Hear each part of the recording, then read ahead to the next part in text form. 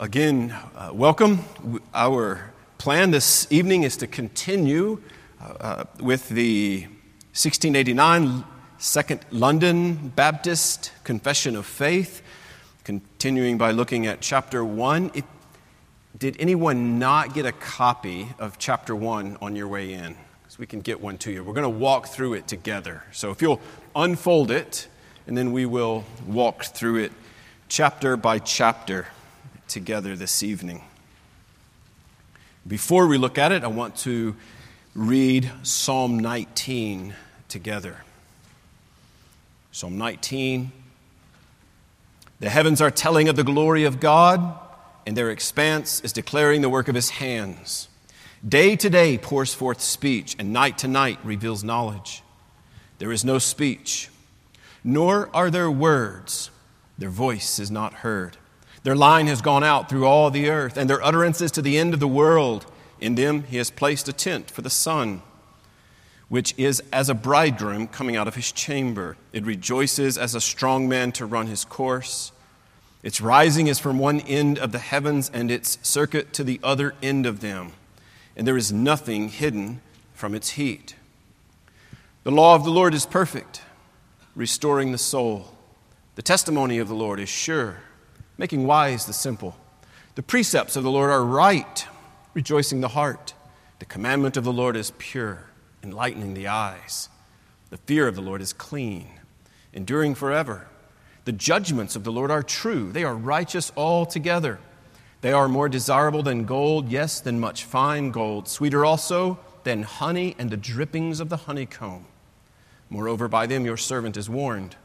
In keeping them there is great reward. Who can discern his errors? Acquit me of hidden faults. Also keep back your servant from presumptuous sins. Let them not rule over me. Then I will be blameless, and I shall be acquitted of great transgression. Let the words of my mouth and the meditation of my heart be acceptable in your sight, O Lord, my rock and my redeemer. The confession that has been framed by men of old in the late 17th century began rightly so looking at the Holy Scriptures. Chapter 1 of the Confession of the Holy Scriptures.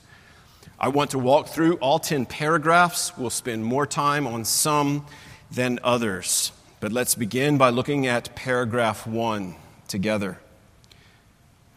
The Holy Scripture is the only sufficient, certain, and infallible rule, that is, absolute guide or standard, of all saving knowledge, faith, and obedience. Although the light of nature and the works of creation and providence so plainly reveal the goodness, wisdom, and power of God as to leave all mankind without excuse, yet they are not sufficient to give that knowledge of God and His will which is necessary for salvation. Therefore it pleased the Lord at various times and in different ways to reveal Himself and to declare His will to His church. Then, for the better preservation and spread of the truth, and more surely to establish and comfort the church against the corruption of the flesh and the malice of Satan and of the world, God committed the same complete, final, and sufficient revelation entirely to writing. This means that the Holy Scriptures are most necessary because God's former ways of revealing His will to His people have now ended. What do we have here in the entirety of the confession, but especially here in this first chapter, and then more specifically in the first paragraph of the first chapter, is a splendid summary of the most important matters of the Bible. There's a survey throughout the confession of subjects that everyone should understand in order to build their life securely on the Word of God. Every subject that we can think of is not covered exhaustively. Every subject that you can think of is not even referenced generally. But the essential elements to life and life eternal are explained adequately. Look with me again at the first sentence. The Holy Scripture is the only sufficient, certain, and infallible rule. It's the only one. There are 4 modifiers of rule. So the Scripture is a rule. It's a guide for us. It's a standard for us.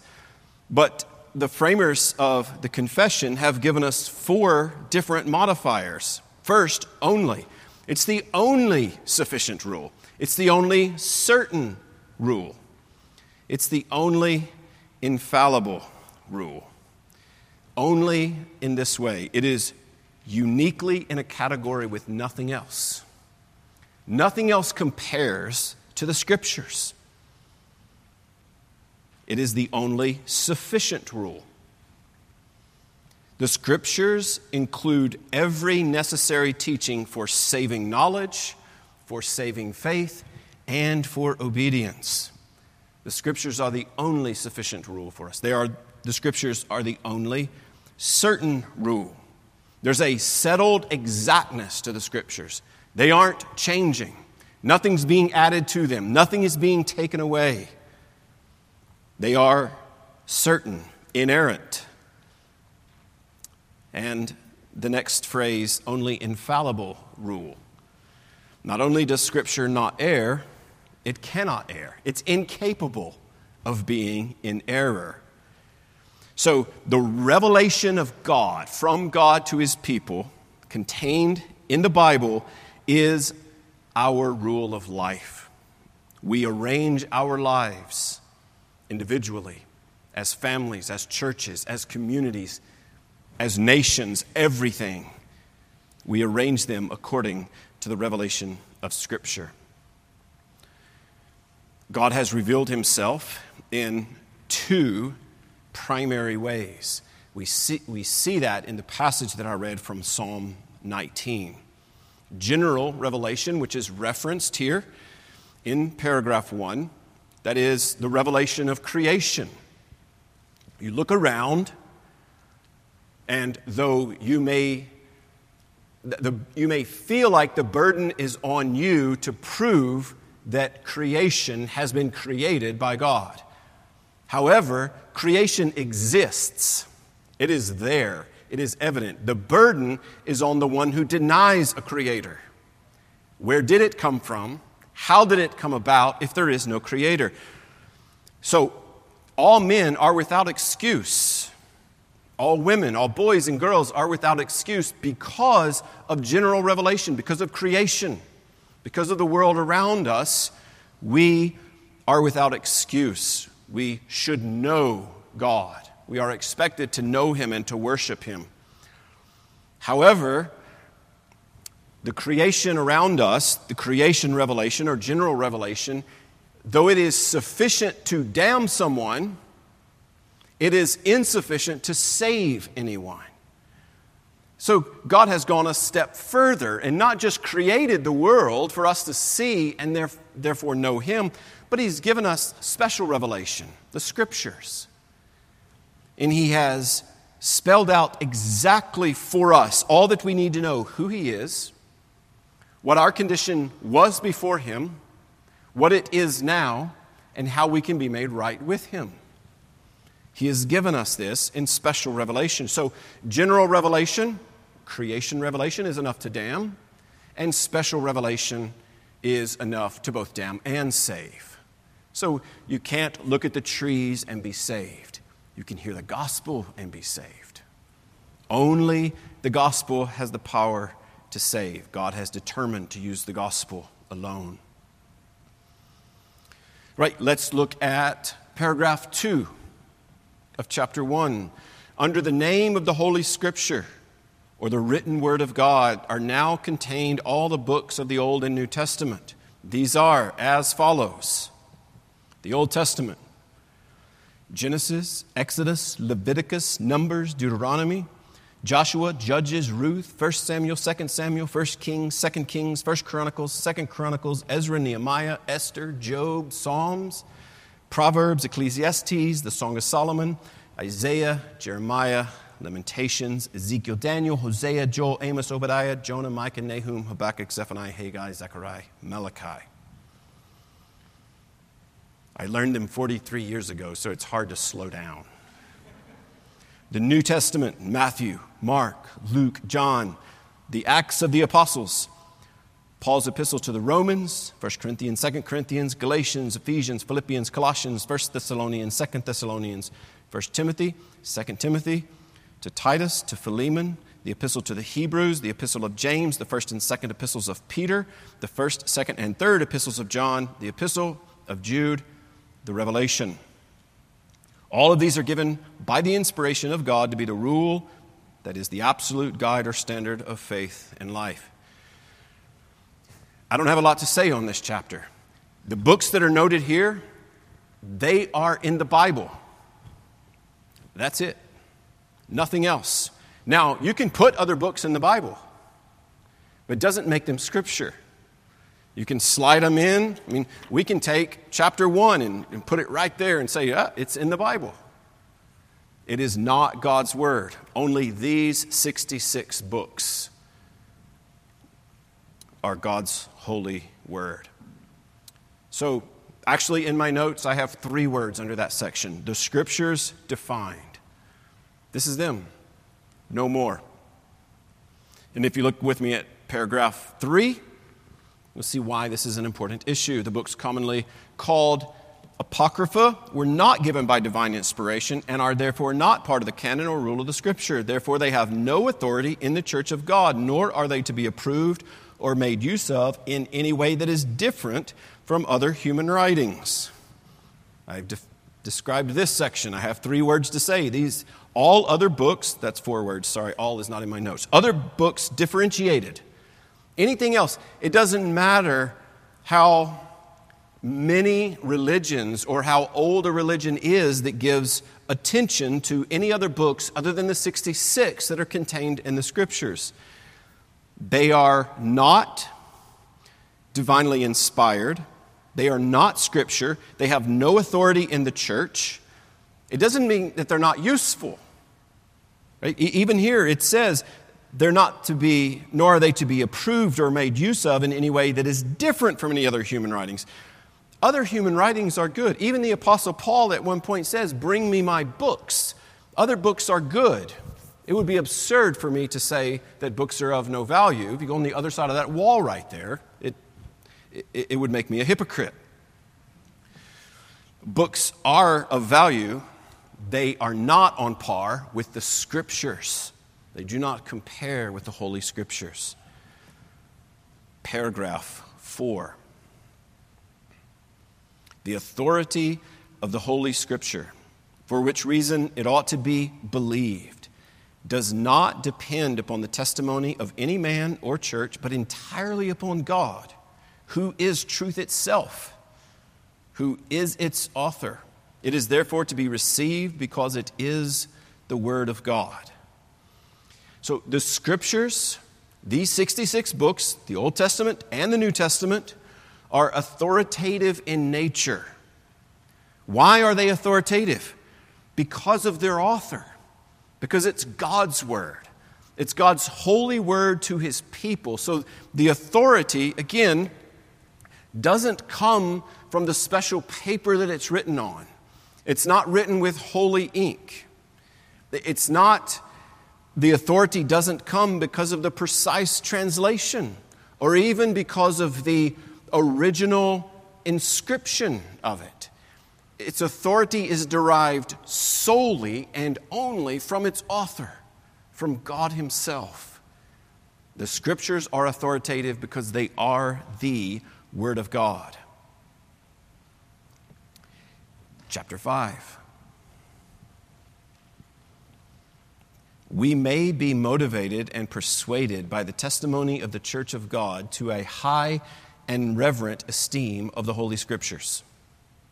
Furthermore, the heavenliness of the content, the efficacy of the doctrine, the majesty of the style, the agreement of all of the parts, the scope of the whole, which is to give all glory to God, the full disclosure it makes of the only way of man's salvation, together with its many other incomparable excellencies and entire perfections, are arguments by which the Bible abundantly demonstrates itself to be the Word of God.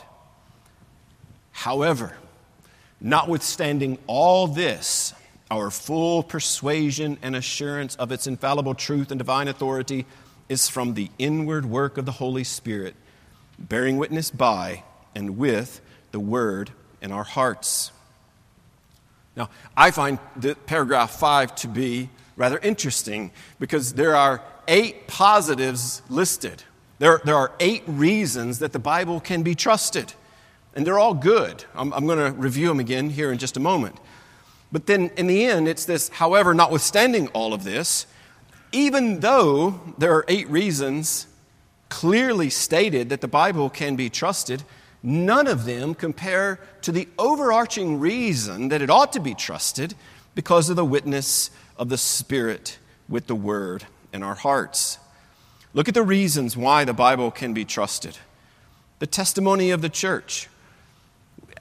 Just the fact that we're using this confession as a church decades, scores of years later, is evident that the testimony of the church has proven faithful and valuable with regard to how we approach the Bible. Since the canonization of Scripture in just a few years, a few decades after Jesus lived, when the Scriptures are gathered together and it's determined which books would be canonized and would be included in the Holy Scriptures. Since then, the testimony of the church has proven faithful. Have people veered off here and there? Absolutely. But as we look back at church history, seeing people veer off is helpful for us to see the veracity of the Scriptures, the truth of the Scriptures. Because when we begin to get away from the truth of the Scripture, even in one little area, if we veer from the truth of the Scriptures in one little area, by next year, it's still in one little area. But think about centuries down the road. The veer continues, and it's further and further away from the Scriptures, which is why it's important for us to come back again and again, getting our bearings based on the truth of God's Word. And the testimony of the church is immensely helpful in that. The ultimate origin of the Scriptures, that is, it's from God Himself, from heaven. The power of biblical doctrines to change lives. The fact that as a believer we open up the Bible and read on the pages of the New Testament and see, that's what happened to me. I was in darkness and I was transferred from the kingdom of darkness to the kingdom of the Son of His love.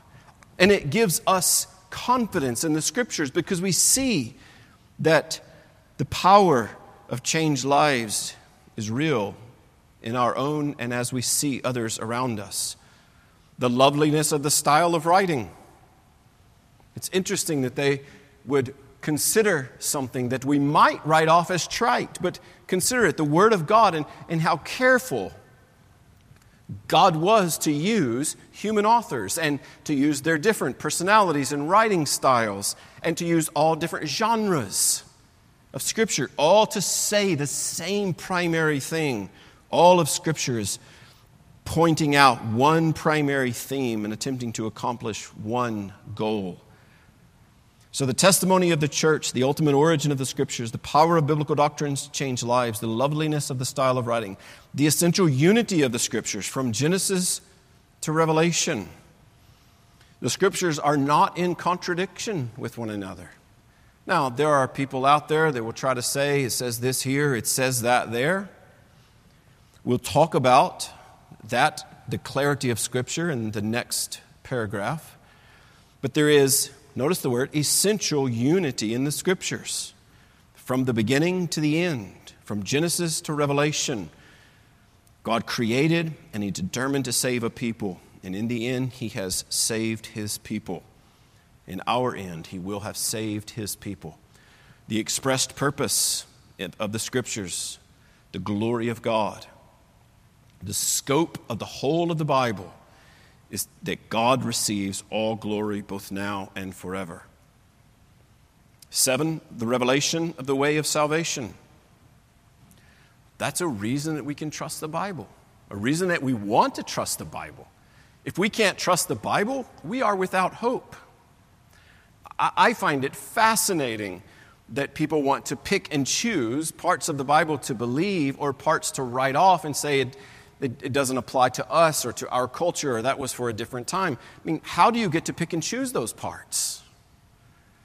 Why would we not want to believe something that requires some expectation of us to live holy?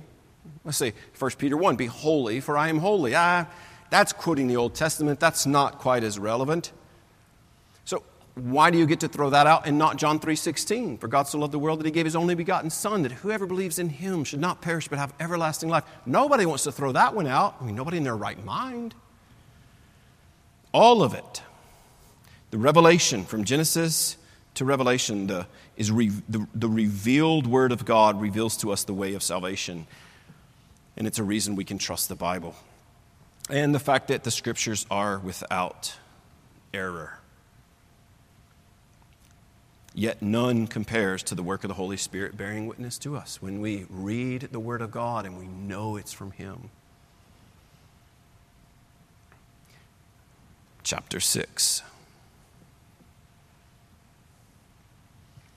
The whole counsel of God concerning all things necessary, that is, logically required or essential for His own glory, man's salvation, faith, and life, is either expressly set down or necessarily, implicitly or by definition, contained in the Holy Scripture. Nothing is to be added to the Scripture at any time, whether by new revelation of the Spirit or human traditions. Nevertheless, we acknowledge that the inward illumination of the Spirit of God is necessary for the saving understanding of those things which are revealed in the Word. We also acknowledge that there are some circumstances concerning the worship of God and the government of the church which are common to, shared by, human actions and societies. These are to be ordered by the light of nature and Christian wisdom in accordance with the general rules of the Word, which are always to be observed. So, paragraph 6 is emphasizing a couple of different things. First, the sufficiency of God's Word. I said earlier when we get to chapter 6, we're going to look at clarity, but that's chapter 7. So, chapter 6 is sufficiency. The sufficiency of God's Word. The whole counsel of God, the first sentence of the paragraph says, concerning all things necessary for God's glory, for our salvation, for faith and life, is either expressly written in the Scriptures or it is implicitly contained in the Scriptures. Either it says it plainly or it is principally stated. The Scriptures are absolutely sufficient. But they're not sufficient. The Scriptures are not sufficient for everything. And that sounds a little off to us for me to say it that way. But there are some things that are not asserted by sufficiency here. All we need to know about the matters mentioned in the confession are not literally stated in the Scriptures. The Scriptures are not omnisufficient, we might say. The Bible is not all sufficient for every conceivable purpose. The Scriptures are not sufficient as a textbook for algebra or chemistry or Latin. I mean, you can try that. For your next chemistry final, show up and say, I read the Gospel of Mark 12 times for this test.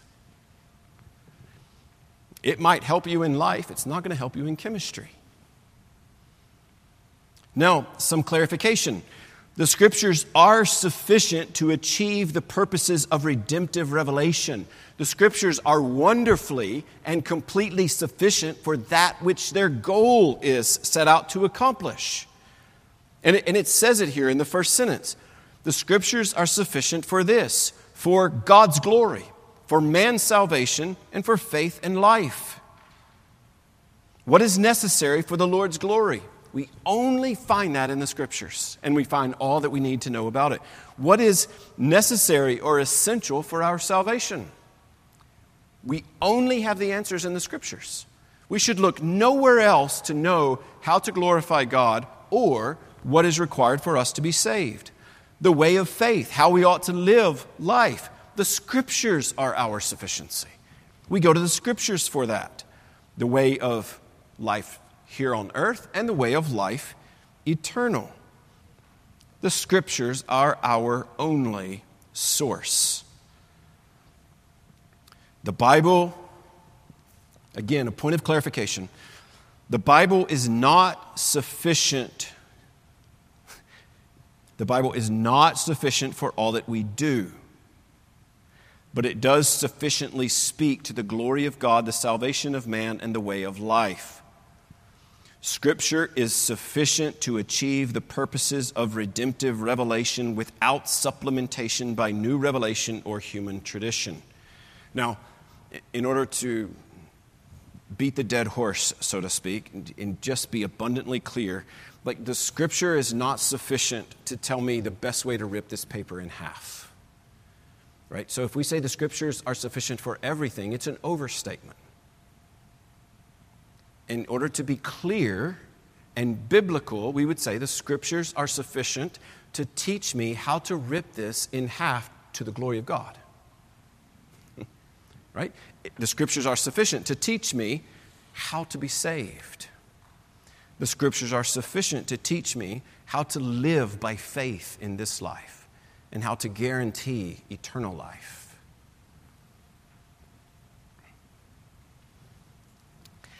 Chapter 7.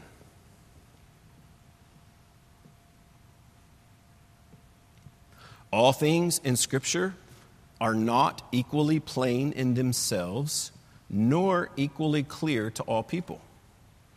Nevertheless, those things which must be known, believed, and observed for salvation are so clearly set forth and explained in some place of Scripture or other that not only the educated but the uneducated may reach a sufficient understanding of them by an appropriate use of ordinary means. So, clarity. The Scriptures are clear. Sometimes you see this referred to as perspicuity, which is not sweating. It's clarity. The Scriptures are plain and obvious. That's the emphasis of this paragraph. This paragraph is a really helpful one. And in studying it over the past couple of weeks and looking at this chapter, I think I've been most helped by this chapter. I've only studied one chapter, so, right, it's this chapter. This paragraph is what I meant to say. I've been helped by this paragraph because the idea of perspicuity, it's easy for us to think, I read stuff all the time. I don't know about you, I read stuff all the time in the Bible, and it's just not that clear. What exactly does this mean? What exactly is the application for me? What's the application for all of us? All things are not equally plain, and so it's helpful. The one thing that is clearly taught in Scripture are those things that are necessary that we ought to know and believe and observe for salvation. That's the emphasis of the point of this paragraph. The Bible is clear. The Bible is plain. The Bible is obvious. There's clarity. The Bible is not equally clear in all its parts. Even Peter said some things that Paul wrote are hard to understand. Imagine that. Peter, under the inspiration of the Holy Spirit, says that Paul wrote some things that are hard to understand. So it's okay for us to open our Bibles and say, I just don't know. God, help me. Friend, help me. Commentary, help me. The Bible is not equally clear in all its parts, and the Bible is not equally clear to all people. But here's the point that I think is helpful and necessary for us to understand. The lack of clarity that we may come across with regard to the Bible, any part of the Bible, it is not due to the Bible itself. Right? The Bible is what's clear. What's not clear is our seeing of it. Right? I just took my glasses off. I'll take them off again. You know what's not clear right now? Everything right here. Right? It's not terrible. They're just plus ones. But it's enough that nothing's sitting still. Right? So it's hard to keep moving and figure it all out. Crystal clear out there. Right? So nothing changes here or here between not having the glasses on and having them on. The clarity is exactly the same here. The problem is with me. So when I open the Bible and think, man, that's just not clear, the problem is not with the Bible. The Bible is wonderfully clear. It is plain and obvious, but I am affected by sin. And therefore, I don't see it as clear and plain as obvious as it really is. So the Bible is not equally clear in all its parts. There are parts that are more difficult to understand and see with clarity than others. And it's not as equally clear to all people. I'm sure that you've been around those people before that can open up to an obscure passage and just make it come alive. And that's wonderful. And it makes you want to know, like, man, I want to do that. I want to spend enough time with my Bible, with God, that I understand and know it to that degree. So the Scriptures are clear. The perspicuity of Scripture is a reality. They are plain and obvious. But we don't always see them that way, right? Because we are damaged by sin. We live in a fallen world. It doesn't make the Bible less clear. Our lack of clarity is due to our sin. Paragraph 8. The Old Testament in Hebrew, which was the native language of the ancient people of God, and the New Testament in Greek, which at the time of its writing was most generally known to the nations, being directly inspired by God and kept pure through the ages by His particular care and providence, are therefore authentic. For this reason, the church is to make its final appeal to them in all controversies of religion. However, because these original languages are not known to all the people of God, who all have a right to and interest in the Scriptures and who are commanded in the fear of God to read and search them, they are therefore to be translated into the common language of every nation to which they come, in order that the Word of God may dwell richly in each one, so that they may worship Him in an acceptable manner, and through patience and comfort of the Scriptures may have hope. So this is, again, a really helpful paragraph that the Old Testament, primarily in Hebrew, there's some Aramaic in there. We saw that in Daniel a few months ago.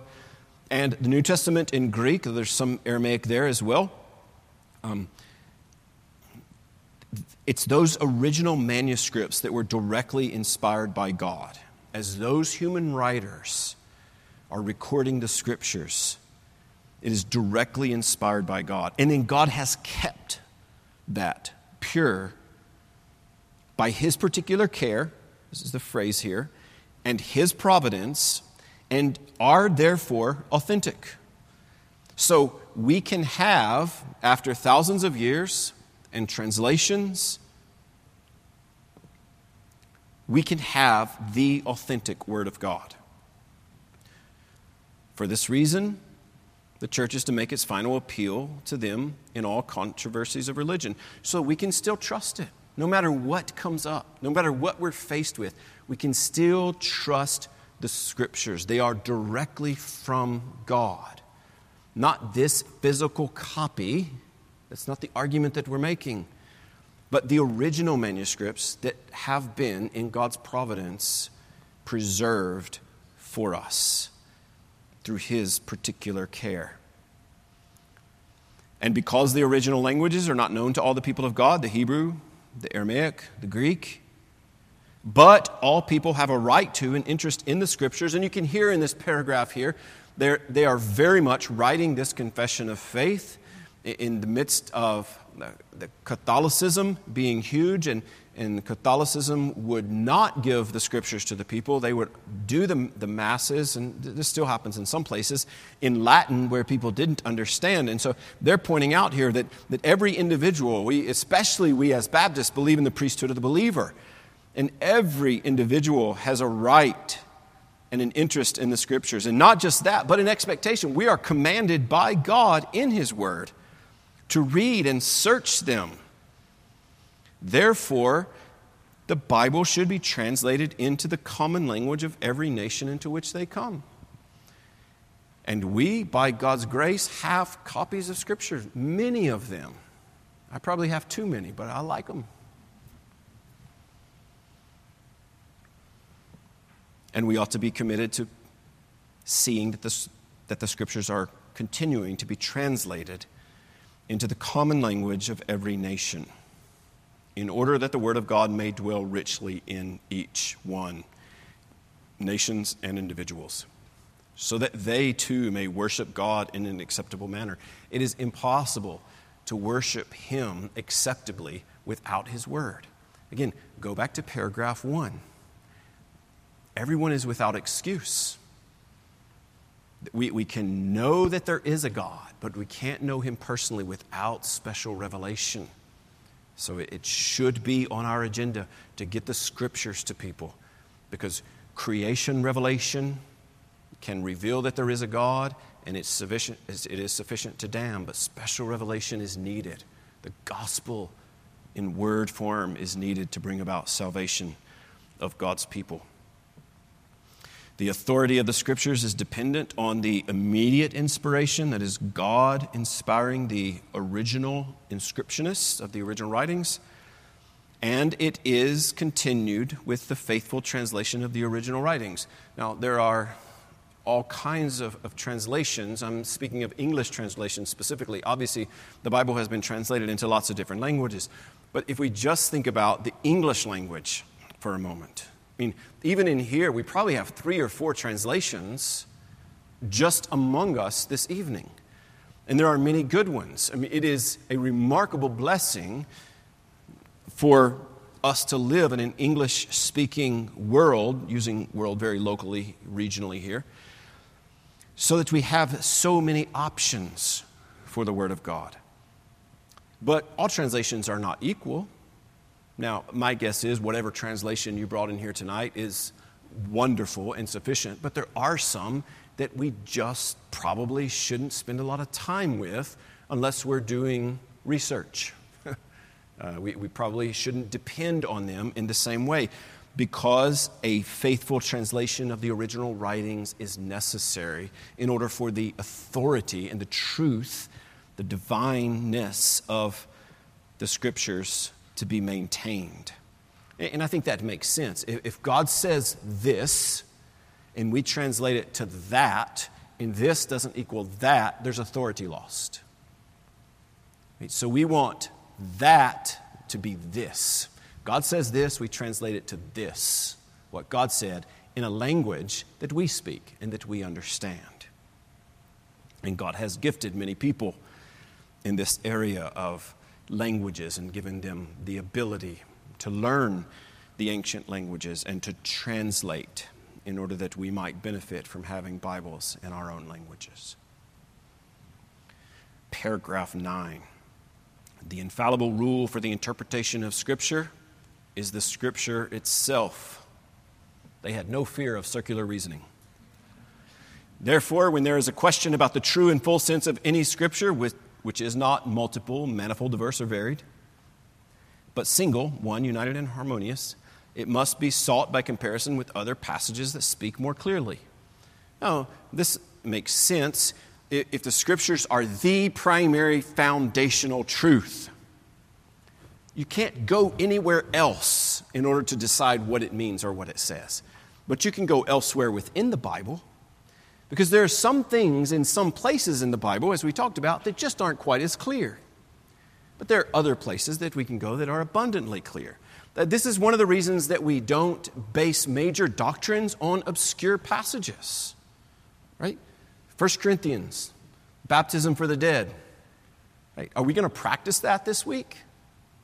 No, not this week, not next week, not the week after that. You can do that at the Mormon temple. They have built an entire doctrine on an obscure passage. We're not going to do that because we practice baptism based on those places in the Scriptures where it's abundantly clear who you baptize. Believers. Paragraph 10. The supreme judge by which all controversies of religion are to be settled, and all decrees of councils, opinions of ancient writers, human doctrines, and private spirits, interpretations or opinions, are to be examined, and on whose judgment we are to rely, can be nothing else but the Holy Scripture delivered by the Spirit. By means of this Scripture, delivered in this way, our faith is finally settled. So, again, a great paragraph for this chapter to end on. The finality, the supreme finality, ends with the Scriptures. All controversies are settled here. Decrees of councils, opinions of ancient writers. It's not that those things don't matter, but they must match what we see in the Scriptures.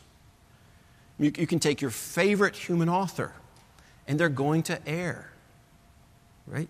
I mean, I err in my own thinking. There's no telling how many times I err in what I say, intentionally or unintentionally. But we go back to the Scriptures again and again. It is the supreme finality. We benefit from the decrees of councils of old, from the opinions of ancient writers, from human doctrines and private spirits. But they have to be examined and compared and judged based on the Bible. The Bible is the final supreme authority. So, circling back to the beginning, briefly, the Holy Scripture, chapter 1, paragraph 1, is the only sufficient, certain, and infallible rule of all saving knowledge, faith, and obedience. If we can go back to that summary, all the other truths are helpful and wonderful. But the sufficiency of Scripture for all things pertaining to life and godliness that has been provided to us in Christ. And let's seek to believe the Word of God, put our hope in the Word of God, and arrange our lives according to the Word of God. Let's pray together, and then we'll sing again. Our Lord and our God, we thank you for your Word. It really is beyond our understanding, our ability to comprehend how you have put the Scriptures together and preserved it for so long in order that we might hold in our very hands the Word of God, in order that we might learn with our minds, our hearts, your Word.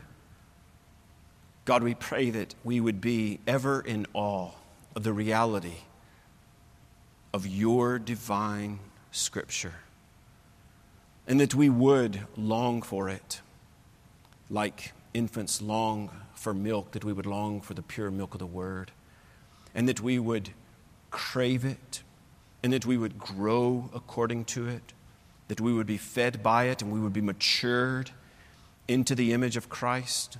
God, will you make us like your Son, and will you use your divinely inspired word to accomplish that?